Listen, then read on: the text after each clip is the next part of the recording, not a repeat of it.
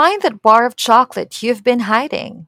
It's time to unwrap this week's Cocoa News. Ninth edition of Choco goes virtual. The ninth edition of Choco goes virtual from the 24th till the 26th of February, featuring the Amsterdam Sustainable Cocoa Conference and the Chocolate Makers Forum, where Nick, representing us at Bar Talks, will be a moderator. Choco invites key industry stakeholders to network and discuss important sustainability issues, trends, and burning topics within the cocoa and craft chocolate industry. The conference will be held on a professional virtual platform, providing participants with a real-life event experience despite the ongoing pandemic.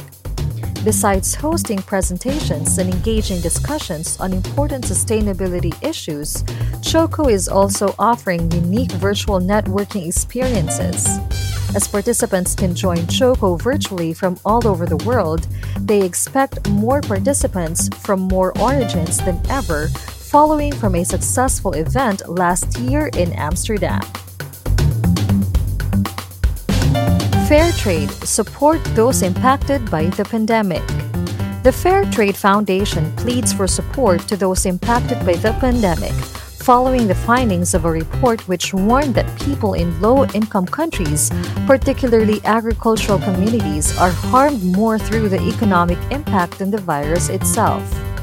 The report, published by the House of Commons International Development Committee, reviews how the UK can assist people in low-income nations to overcome the harmful side effects of the pandemic, including hunger, debt, and unemployment. Responding to the report, the Foundation has emphasized the need to support farmers and workers at the end of Britain's supply chains to become resilient to face future setbacks. This will not only enable them to recover from the pandemic and continue to earn a living, but will also support food security in the UK. The report recommends that the government should fund long-term programs designed to support jobs and livelihoods, a proposal welcomed by the Fair Trade Foundation. ICCO survey shows drop in EU cocoa warehouse levels.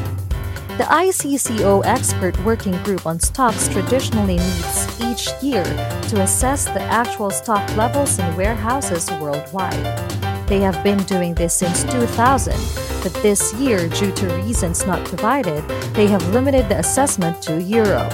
The organization has promised to reconvene later and report worldwide figures.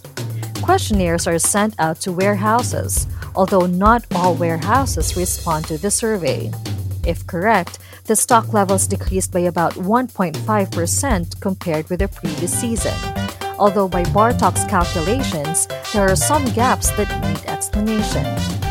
Cocoa stocks published by ICE Futures Europe helps give confidence and validate the survey. Their report is based on the stock levels of the terminal markets. The figures show, in fact, an 8% drop in stocks held at the ICE-nominated warehouses. Second International Symposium on Cocoa Research 2021. The International Cocoa Organization, in partnership with the French institution Agricultural Research Center for International Development, announces the second edition of the International Symposium on Cocoa Research will be taking place on the 27th to the 29th of September in Montpellier, France.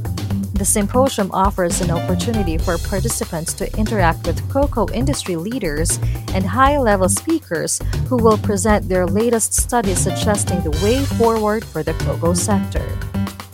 The main theme of this edition is innovations to support market development and promote sustainability in cocoa farming to improve farmers' incomes.